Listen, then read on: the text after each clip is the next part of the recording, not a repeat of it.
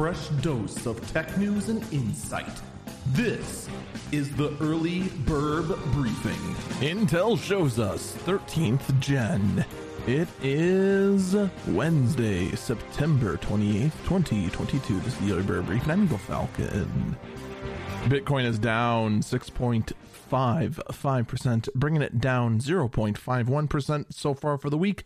And Ethereum is down 6.99%, bringing it down 1.75% so far for this week. All those gains yesterday, just gone. Crypto, I will never understand you, other than just obviously one big sell-off after a big spike. So Intel has had a presentation yesterday to show off its new 13th gen CPUs, and quite frankly, I really didn't learn anything that was all that valuable. Like, there's a whole lot of buzzwords, a whole lot of theoretical uses, there's a whole lot of graphs. Oh man, there were so many graphs. Boy, aren't graphs great?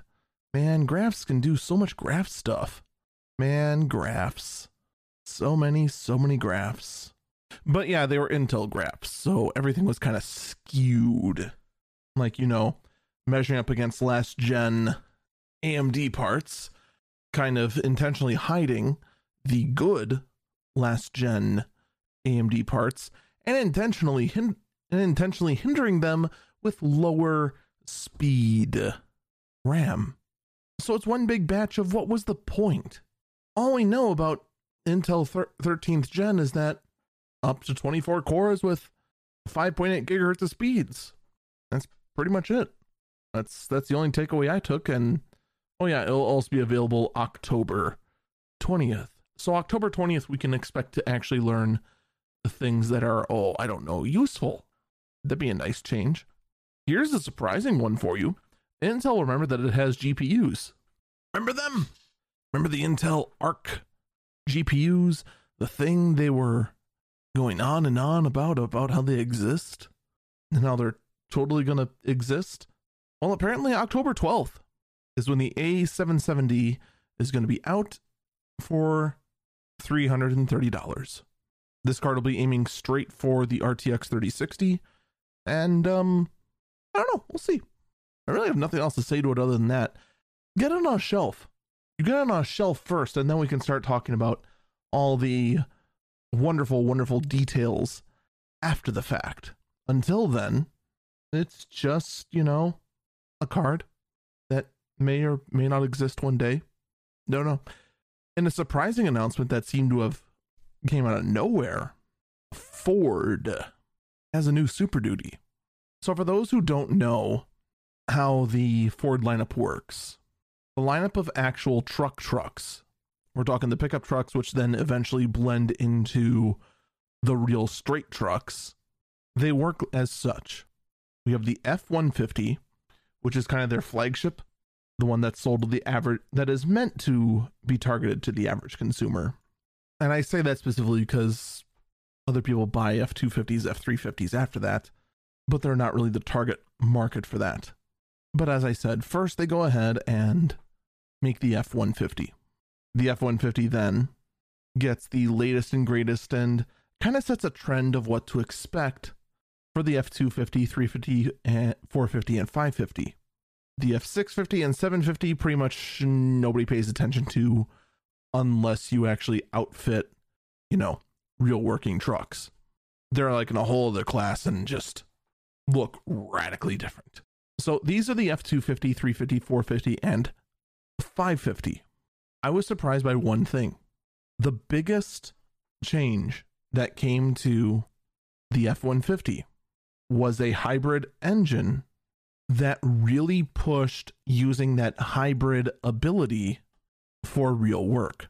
That was the biggest thing on the F-150. That was not something that was just like an incremental update, like say an improved step built into the tailgate, or more cameras, or better headlights, or the seat reclining all the way to being perfectly flat so you could take a nap. Like, there's a lot of very, ooh, that's a nice feature, or ooh, that was a nice feature. But the actual hybrid engine, not only did it save fuel, but because you had the incredibly high-powered alternator of the hybrid engine, that F-150 could be used as a generator, generating up to 7,700 watts. In a pinch, you could have powered a house with that F-150. So that hybrid engine was the biggest no-brainer that we expected to see, right? Obviously, we saw the Super Duty equivalent of that, a diesel hybrid, maybe a really high-powered gasoline hybrid, right? No. We actually did see two new engine options, one being a smaller V8 and the other being a bigger diesel option.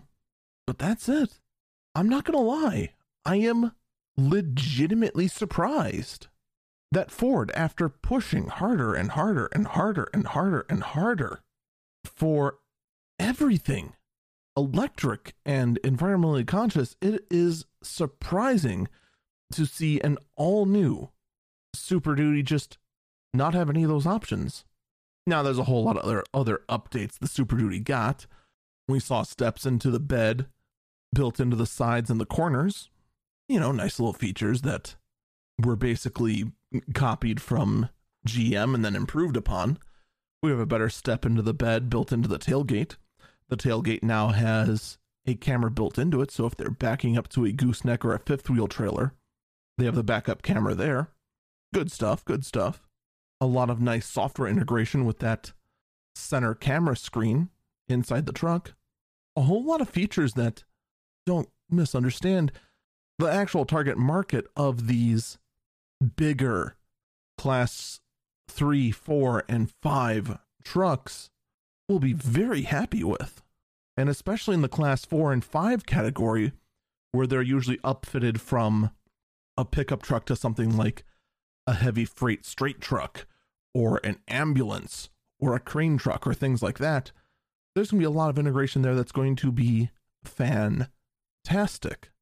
I am just still stunned that they had a good thing going, but they just decided, no, we're not going to do it this time around. Now, I wonder if it is because there is something wrong with a hybrid train on something this heavy duty, or are they planning just to skip a hybrid step before the F-250 and just go straight with an F-250 Lightning Edition, meaning that there'll be an all-electric version. Keep in mind, with the F-150 Lightning, they did not announce that at the same time they did the completely redesigned F-150. It actually came much later. So we'll have to see how things go for what right now is one of the bigger electric vehicle makers that isn't Tesla. That's going to do it for me. Stay safe and stay healthy.